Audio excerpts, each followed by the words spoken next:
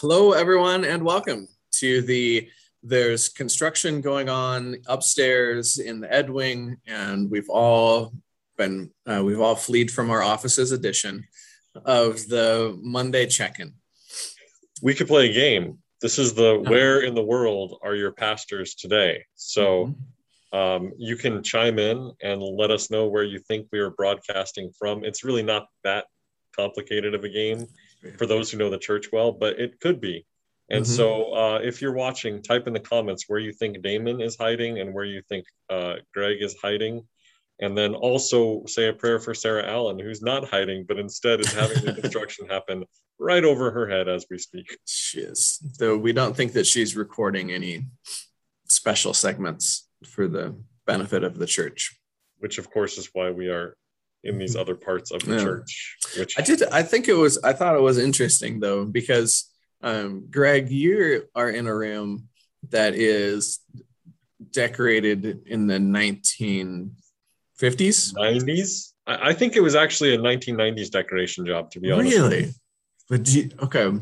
It's got a late 80s, early 90s aesthetic to it, in my opinion. Really? But because it seems to me that they were trying hard to emulate a 1950s sort of a thing. Maybe I'm wrong. I don't know. Yeah, I think so. And we need to be careful because all the furniture was lovingly picked out. Yeah. And the office was remodeled, and I believe that was in the 90s when that occurred. And so the pastor's office was done the way it was done, and the main office with the couch and the chair in there was all done at that same time, and the carpets. Yeah, well, what I'm building to, right, is you are in a room that was decorated during a particular time period, right? I'm in a room that was decorated during a different particular time period, right?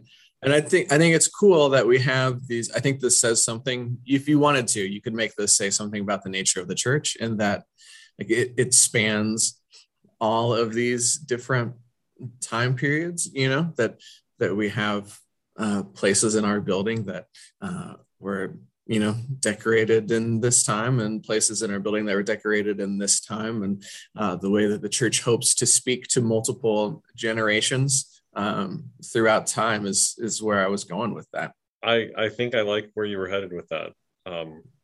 As I sit in a wood paneled conference room, which is of a particular era, though the carpet I stand upon was recently replaced to help with, not to help with it, just to modernize it a bit, I suppose. Mm-hmm. Yeah.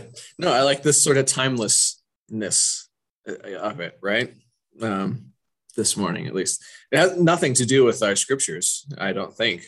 Though, I mean, there is a timelessness of the scriptures we read. And last week we studied a scripture that was very challenging to the disciples at the time that Jesus spoke those words 2,000 years ago.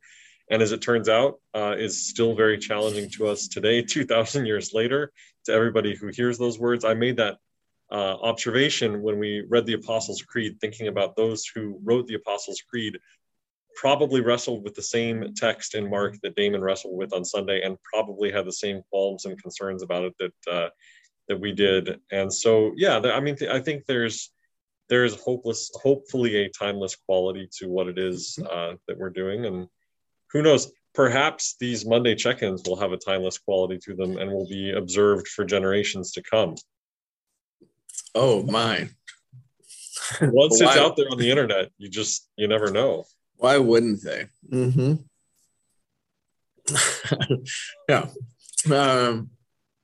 Every once in a while, I think to myself, if I ever run for public office, which I don't think that I ever will, there's I've said a lot of things at this point that live on the internet for a whole time that could either be to my benefit or to my detriment.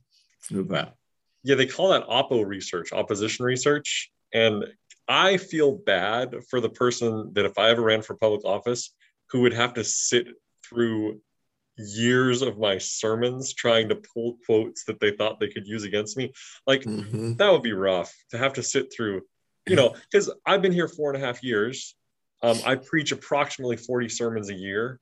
So right now I'm sitting somewhere in the range of about 180 sermons just from this call, sitting out there in the world, most of them on Facebook Live. And imagine having to sit through 180 of my sermons.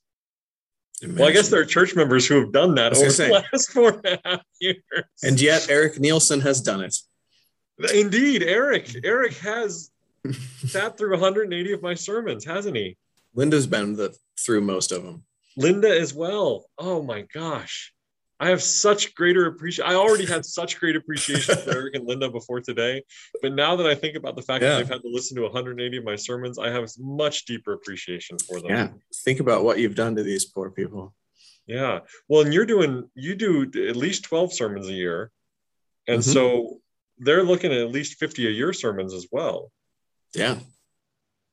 And they're still around. It's wonderful. So the Monday check-in, for those who don't know, what we do is we take a look at the scripture that we're going to use for the upcoming Sunday. And we do a little mini Bible study, a little preview of some of the themes that we see in it, some of the questions maybe that it's making us ask early in the week, and get kind of a preview, I suppose, of Sunday. So if you were curious about the sermon that Greg kind of alluded to, you can go back onto Facebook and find it from this past Sunday. And you can go back through all of these videos on YouTube as well and find past Monday check-ins if you really wanted to do that kind of thing. But so that's what we're going to do. And then after that, we do a little bit of life of the church. So Greg, would you like to open us with a word of prayer? I'd be happy to. Let's pray. Gracious and loving God, your holy word for us is timeless. It spans centuries, and it spans cultures, and it spans languages. As we attempt to reflect on your word, to interpret your word, and to think about what it means for our lives, may your Holy Spirit enter into us and give us a spirit of wisdom, a spirit of humility. May your word be a light unto our feet and a lamp unto our path, so that ultimately, God, we can become more faithful followers of you. Bless our conversation today, bless our time together, and bless this Monday check-in, which perhaps will live in perpetuity, not as strong as your holy word, God, but certainly will be out there. May it be a blessing to others as we strive to all be a blessing to one another. It's in Jesus' holy name we pray. Amen. Mm-hmm. I should say, I'm sure that there are other folks other than Linda and Eric who have heard every or most every sermon over the last 4.5 years. Those were just the two that jumped into my brain right away. But yeah, well, Damon, you've heard a pretty high number of those as well, now that I think about it. A healthy chunk, sure. Yeah. Mm-hmm. Yeah. So for the scripture that we have for this upcoming Sunday, a part of it is actually repeated from past Sunday, and then it gets expanded on. We're gonna spend some time with Hebrews this upcoming week. Hebrews, which is an epistle, which is a letter. Is this one? How confident are we that this one was Paul, or was it one of Paul's followers or friends, or maybe it was somebody else? Maybe it was Peter. I don't know. So this one is attributed to Paul, but biblical scholars look at the language that's in it, and they suggest that probably it wasn't Paul himself who wrote it, but a follower of Paul trying to write in his style. Yeah. Interestingly enough, the follower of Paul trying to write in his style did almost too good of a job of attributing formal language to Paul, because the formality of the language in the letter to the Hebrews exceeds the formality of language that Paul would write in. And so that's why scholars think, well, yeah, we attribute this to Paul, but it was probably a Pauline follower because it's not in the language Paul would have used. Paul actually used slightly less formal language, but it's considered a really, really good theological exposition. It's called Hebrews. Those are the Jewish people. And so that was the intended audience of the letter. It was written to Jewish converts to Christianity. And they were discovering that they were suffering persecution. And here's the challenge that Christians in that first century may have faced. they were not only potentially being persecuted by the Roman Empire, but they were also potentially being persecuted by other Jewish people who had not converted to Christianity. And Paul is obviously the ultimate example of that. Paul was a very fierce Jew who persecuted early Christians, and we read about Paul's conversion experience on the road to Damascus. And so this letter would have been written to that community of converted Jews who were experiencing persecution both from their Jewish sisters and brothers and also from the Roman Empire. So there's a fair amount of that going on, and you can kind of read it between the lines of the text that we're going to read this morning. Yeah, I think it's kind of one of those things when everybody is under pressure, then they tend to also pressure one another. You know, when everybody's feeling the pinch of the empire, then that, indeed. So, okay, so we have a writing from someone sort of seeking to continue and to further develop the theological thinking of the Apostle Paul.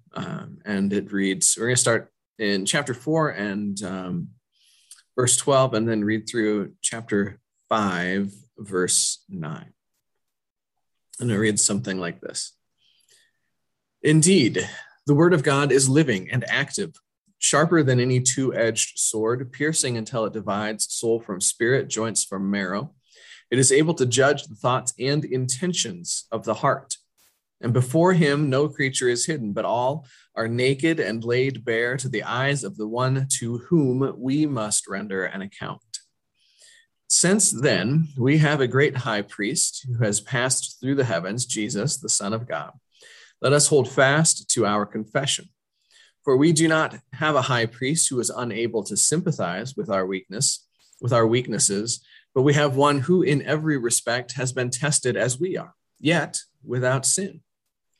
Let us therefore approach the throne of grace with boldness so that we may receive mercy and find grace to help in time of need.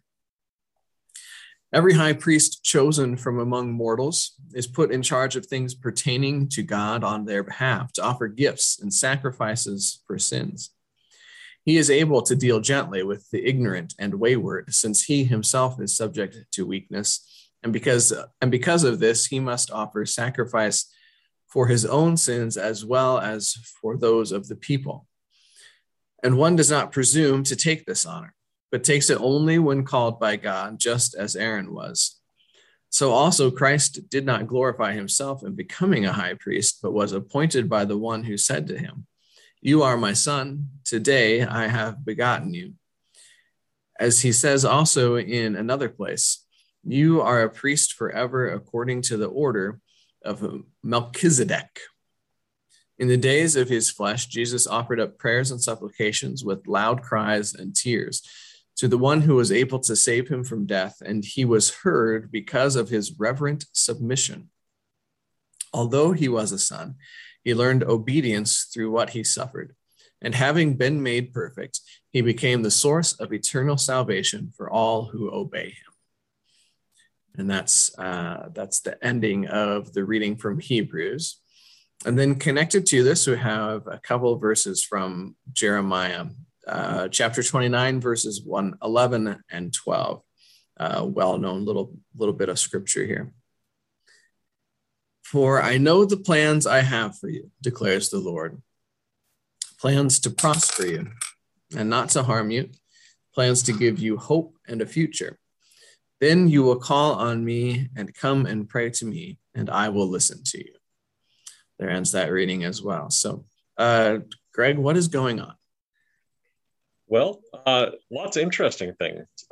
Starting with the Hebrews passage that we actually read in church this past Sunday, but I wanted to pick that up and then tie it into the passage from chapter 5. So we read the end of chapter 4 last Sunday and then into chapter 5 this Sunday. And I thought there was some good stuff in chapter 4 that bared repeating and also set up chapter 5 really well. So starting with the opening lines of chapter 4, that the word of God is living and active, sharper than any two-edged sword, piercing until it divides the soul from spirit. It's able to judge the thoughts and intentions of the heart. And Damon's sermon on Sunday was a good reminder of that on the passage from Mark. The advice, I call it the advice of the rich young ruler, although as Damon points out in Mark, the rich young ruler is not defined as a rich young ruler.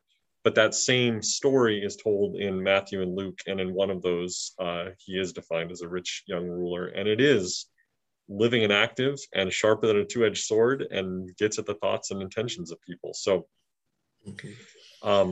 yeah. Yeah, for those who maybe missed it, that passage from Mark, a man with many possessions approaches Jesus and asks what he should do, what he can do to inherit eternal life. And Jesus said, well, you already know, you should follow the commandments. And says, I've been doing all that for a long time. And they said, oh, well, you also should sell all of your possessions and give the money to the poor and come and follow me. Right. And he walks away grieving. Yep. But this Hebrews passage starts with the hard, the sometimes harshness of Scripture and the call that it places on our lives. But then the one we read last week resolves, because it names Jesus as the high priest, and it says, we do not have a high priest who is unable to sympathize with our weaknesses, but we have one who in every respect has been tested as we are, yet without sin. Let us therefore approach the throne of grace with boldness, so that we may receive mercy and find grace to help in time of need. Mm-hmm. And then we pick up the rest of another portion of the letter of the Hebrews, starting at chapter 5. And the author here is getting into more of this priestly language, which I thought was helpful. Damon also referenced Clergy Appreciation Month in October. And so the first part of Hebrews 5 talks about pastors or priests, right? Every high priest chosen from among mortals is put in charge of things pertaining to God on their behalf to offer gifts and sacrifices for sins. He's able to deal gently with the ignorant and wayward, since he himself is subject to weakness. And I think Damon and I will both acknowledge that at our best, we deal gently with the ignorant and wayward because we recognize we ourselves are also ignorant and wayward. Yes. Right? As I am fond of saying, I'm just one idiot running around in the world. And because of this, he must offer sacrifice for his own sin as well as for those of the people. And that's where Damon and I find ourselves regularly. And one does not presume to take this honor, but takes it only when God has called, just as Aaron was called. And then the author switches and talks about Christ as a priestly figure. So he says, so also Christ did not glorify himself in becoming a high priest, but was appointed by the one who said to him, you are my son. Today I have begotten you. And this could be a reference, likely as a reference to Jesus' moment of baptism. And so the quote is wrong. Right. You are my son, in you I am well pleased. Yeah. I have begotten you. We're blending some things. Mm-hmm. Yes. In the days of his flesh, Jesus offered up prayers and supplications with loud cries and tears. I love that passage because it acknowledges the humanity of Christ, right? Christ cries on our behalf and sheds tears on our behalf. To the one who was able to save him from death, and he was heard because of his reverent submission. Although son, he learned obedience through what he suffered, and having been made perfect, he became the source of eternal salvation for all who obey him. Mm-hmm. And a reminder that our source of salvation is not our pastors or our priests or those things on earth which we put stock in, that the source of eternal salvation is in fact Christ. And that is our source of hope as well. So yeah, do we know, do people think that Hebrews was written before or after the gospel narratives? That's a good question. Because I was just thinking that it may not have been actually trying to quote the stories in the Gospels as we have them. So I don't want to misrepresent the author there. But so according to the internets, the most probable date for its composition is the second half of the year 63 or the beginning of the year 64. So it would have been written right in the middle of when the Gospels were actually being put pen to paper. Yeah, and would predate a couple of them at least. Correct. Yep. Yeah. Mark is attributed to the 50s.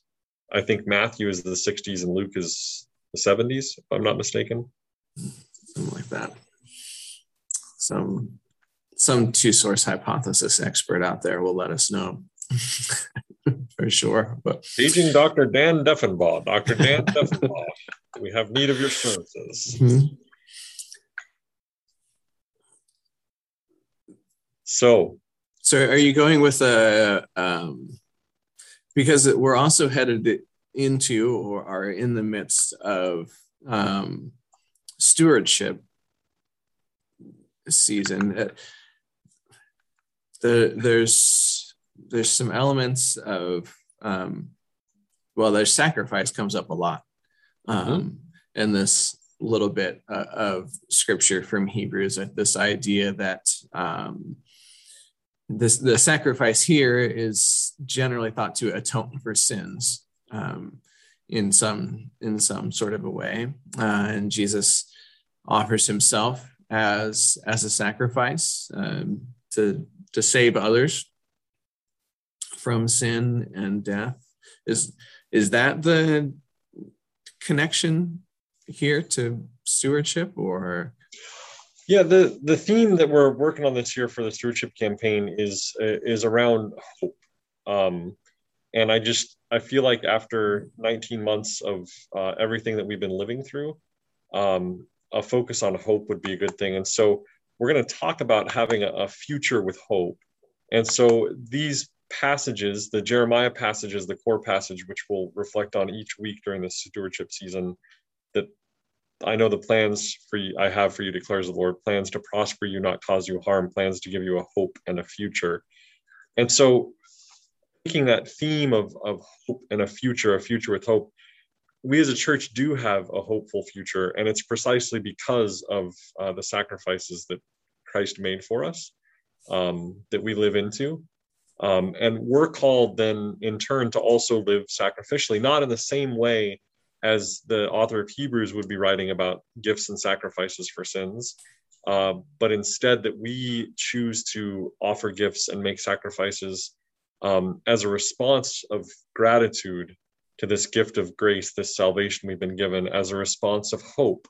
We believe there is a future, and we believe that future is filled with hope, and we can help facilitate, generate, create that hope for ourselves and our community and but not just our church, our larger community of Hastings in our world, by living in that way. So that's the general gist of where I think this may be going. Yeah. Is it this idea that in a similar way that Jesus became hope for us, we are called to become hope for others, or foster hope for others in some sort of a way? Yeah, I like that a lot, so much so that I'm writing it down. And I think part of that is about being self-limiting in some ways.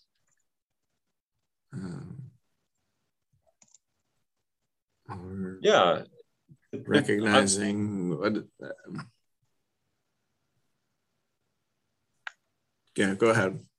No. The notion of sort of tying this call to sacrifice for others as also a call to hope, that we're willing to give up part of ourselves and our comfort and our resources and our gifts on behalf of others, on behalf of, in this case, with the stewardship campaign, the church, so that the church can become a beacon of hope. So we are part of that work of hope of the church in the world through that self-denial, through that self-sacrifice, through all of that. Mm-hmm. Yeah, so United Harvest, I think, would be a really good sort of example of. There's lots of other things that we could use that building for on a Saturday morning, right? There's lots of other things that folks could be spending their time on a Saturday morning. There's lots of other things that folks could be spending their financial resources on a Saturday morning. But choosing to use the building in that way. If there's anybody listening that doesn't know, United Harvest is a mobile food distribution thing that happens once a month through the Peace Center in the parking lot. But so folks choosing to be self-limiting in that way, right? Opens up, I suppose, the opportunity for some sort of a hope to grow in that space. I mean, that hope may just be as long as that box of groceries lasts, but it's still there, I guess. Yeah. Or somebody who, volunteers to teach Sunday school or serve as a confirmation mentor, or even I know that folks who participate in choir feel as though they get as much out of it as they put into it, but but that's a chunk of time that a person wouldn't have to spend that way, and being able to offer that gift of music on a Sunday morning, hopefully, helps other people move into this sort of space of inspiration or contemplation or prayer or whatever the case may be. But yeah, thinking too about people on our prayer chain, people who use their time and their energy to pray for others. And that's referenced pretty strongly here, both in the Hebrews passage and in the Jeremiah passage, right? That Jesus offered up prayers and supplications with loud cries and tears. There's a self-giving nature to that. And in Jeremiah, after the Lord declares that he has plans to prosper us and not harm us, to give us hope in a future, as then you will call on me and come and pray to me, and I will listen to you. And so again, that's choosing to devote your time and your energy and your resources towards something other than yourself. And the end result of that is helping to facilitate and generate and create a future that is hopeful in a world that is not necessarily full of hope these days, right? It's tough. Yeah, and so we have a call to be a beacon of light and hope, and one way we do that is through sharing generously, right? Of self-denial and giving of ourselves. Yeah, and I think also pointing out how countercultural that currently is really important.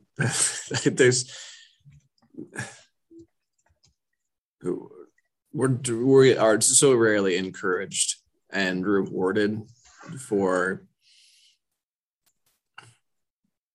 putting ourselves to the side, or for doing really anything other than what's in it for me. Right. To be called to live in a way that is self-limiting in some ways is a countercultural thing, and sometimes requires a fair amount of imagining as to what that even looks like, or feels like, or what the good of it even is ultimately. Yeah. I think there's a fair amount of creativity and imagination that can go into this. If we can apply our creativity and our imagination towards becoming more faithful followers of Jesus, the impact of that is potentially exponential, right? Mm-hmm. But it does require precisely that. You mentioned in your sermon on Sunday, we are so inundated in this culture of marketing. It's just the air we breathe, it's the water we swim in, and to break free of that, to actually see something beyond that and beyond ourselves, is countercultural. It's not what our culture lends us towards, but it's certainly what our faith lends us towards. And so how do we do that? How do we do that faithfully? How do we do that consistently? And that's why we gather as a community, to support one another, to hold one another accountable, to generate those creative and imaginative ideas, so that we can be faithful followers of Christ and figure out ways to be Christ's hands and feet in this world.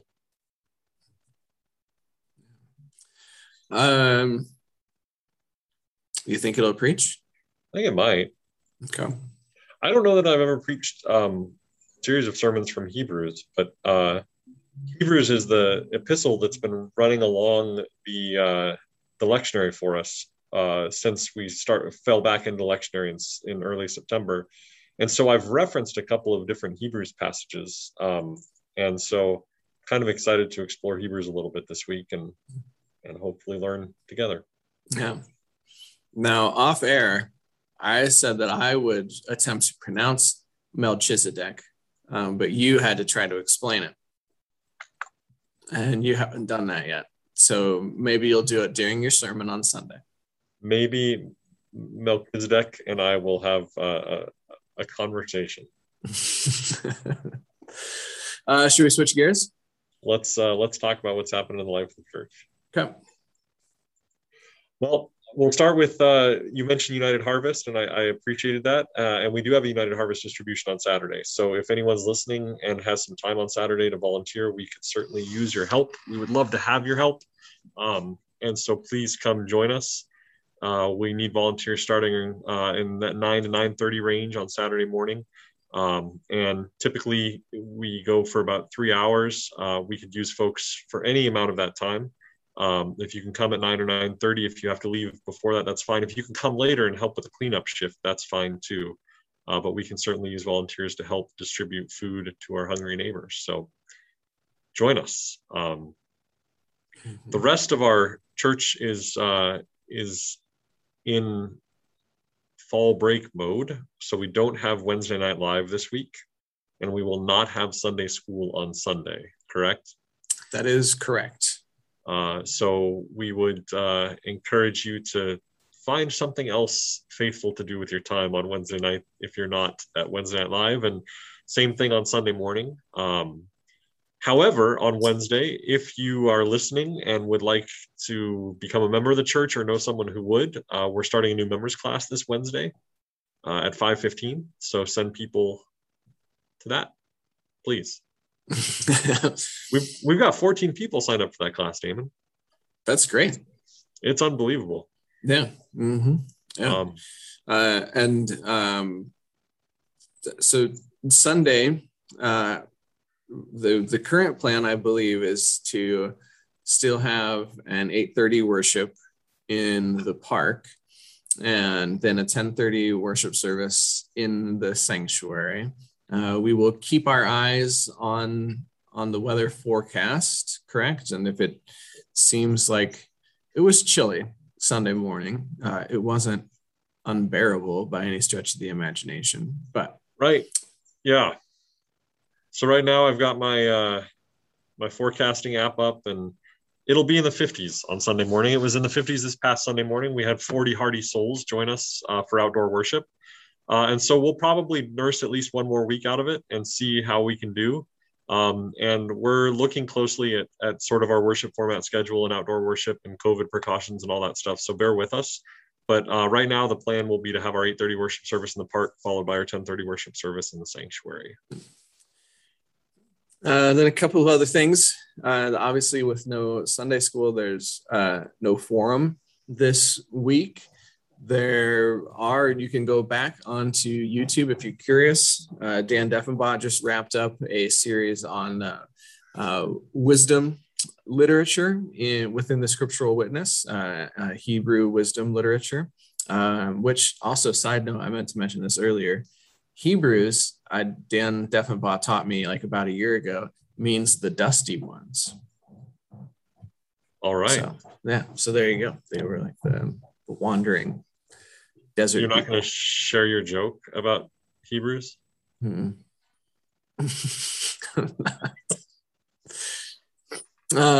And then we also have a Goodreads, Rebookulously Goodreads book club going on. We're reading through a novel. It's called Home by Marilynne Robinson. We read another of her writings in the summer of 2020 called Gilead. And so we are recording conversations and putting those up onto YouTube. Folks can find them there.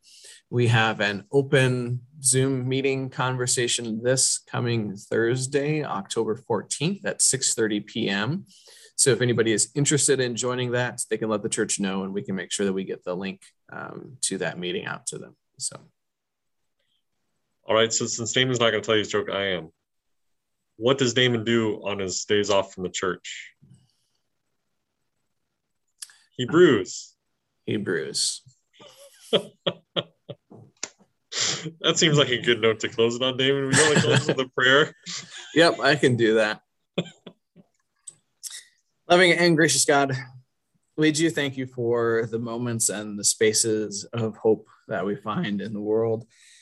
Those little moments of peace, of contentment, of assurance that come to us, whether they are small, whether they are large, whether we see them in our own lives or whether we see them popping up in the lives of those around us and in the world at large.